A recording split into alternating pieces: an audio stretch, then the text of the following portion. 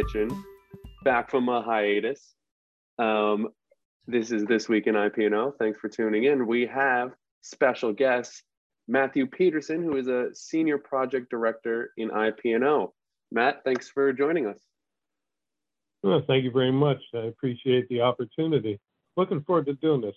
As I said before, I've watched a couple of podcasts. First time I've been able to participate in it. And just one real quick note, the group that we are part of, which is the Project Services Group within RBHS, Newark, RBHS, is a diverse group of professionals that provide project management services to all the RBHS campuses in Newark and within Rutgers. So. Cool. So we know that recently you've been working on a few projects, specifically with the cogeneration plants at Rutgers. For us and for everyone listening at home that doesn't know what cogeneration is, can you explain what that is? Well, cogeneration, by the strict definition, is that you take one fuel supply and you produce two sources of power out of, or two sources of energy from that. In the case of the cogeneration systems within Rutgers, we actually have two cogeneration systems, one on the Bush campus and one at the RBHS Newark campus. So what we're doing is we use turbine generators. We have 3 turbine generators in each location that basically are fed with natural gas, in Bush's case with fuel oil, and we produce electricity from it and then thermal energy at the back end of it. It's a very, very efficient process. So each one of the turbines in Newark has basically their 5.1 to 5.6 megawatts per turbine generator. So we're capable of producing like 15 megawatts of power, and we can produce up to 120,000 pounds of steam per hour out of the 3 turbines. So that's basically, so you get electricity and steam out of the turbine generator. So that's basically what cogeneration is. So we heard that there's been some updates to the cogen plants, particularly on Bush and RBHS Newark. Can you tell us a little bit about those updates?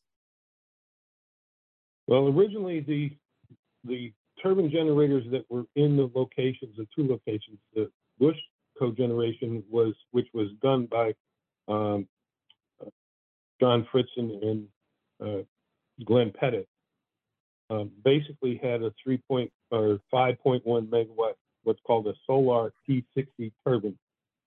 The one in Newark had what was then a T50 turbine generator, which was at 3.8 megawatts.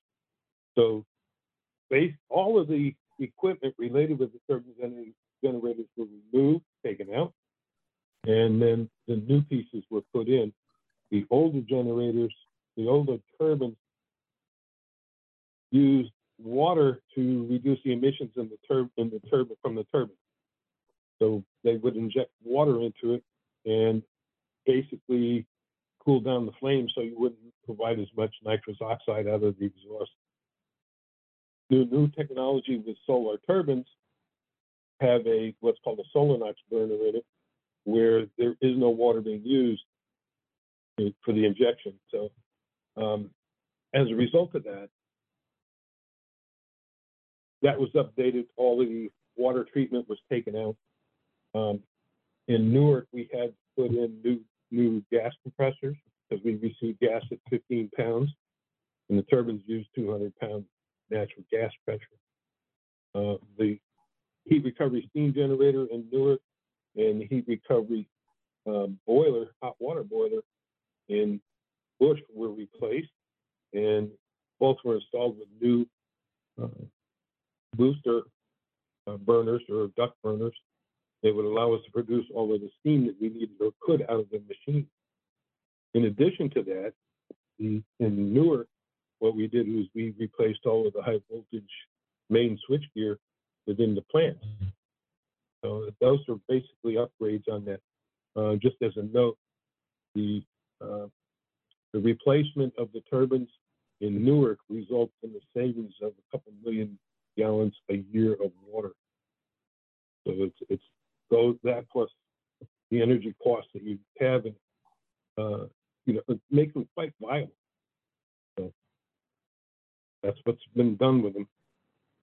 There's new stacks up in Newark, 115 feet tall, which was quite a thing to watch when they did that, because they had to take down the existing exhaust stacks and put these other ones up, and they actually put them in. And I had a bet with one of the contractors for a cup of coffee that they weren't going to go in exactly where they were supposed to. I lost the bet. These are like 8-foot diameter stacks, 115 feet. It came in 3 pieces, and they actually went down a set where they were supposed to be within a quarter of an inch. Wow. Would you be able to tell us about the importance of keeping the cogeneration plants up to date, especially considering the natural disasters and keeping the hospitals running? Well, in the first place, what we're doing is we're producing electricity which is identical to the type of electricity that we would buy from PSE&G. The turbine generator systems provide a redundancy for the hospitals and for the buildings on the campus. If PSE&G loses power, the turbine generators can provide that power up to their limitation, which is, like I said, about 16 megawatts. On a peak day in the summer, we utilize 20 megawatts, but we also would shed some of the buildings in order to do that. The other part of it is that we can operate as an island, which means that if PSE&G loses power, and we actually had this happen, then the turbines continue to run and they continue to provide power into the campus and leave everything continuously operating. And the other item, for example, the basis of this was done through the state of New Jersey through the NJEDA and the grant for that as a offspring of Hurricane Sandy. And the damage that was done in the state. This went from NJEDA provide the funding to build redundancy, to build the system and the supports for the University Hospital. And then we operate the plant through the power plant through Rutgers for the hospital. In addition to that, let me just take one little thing here, just to make sure. I have some notes here I was looking at. We also provide emergency support for the immediate area if it's due to the ability of our ability to continuously provide the power and operate, and as well as supporting emergency management groups within Newark and in accordance with the state emergency management system. That's where we actually are supporting everybody, just like we would want to do under right.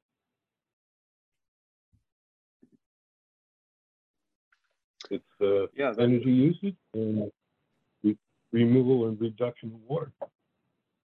Yeah, that's interesting.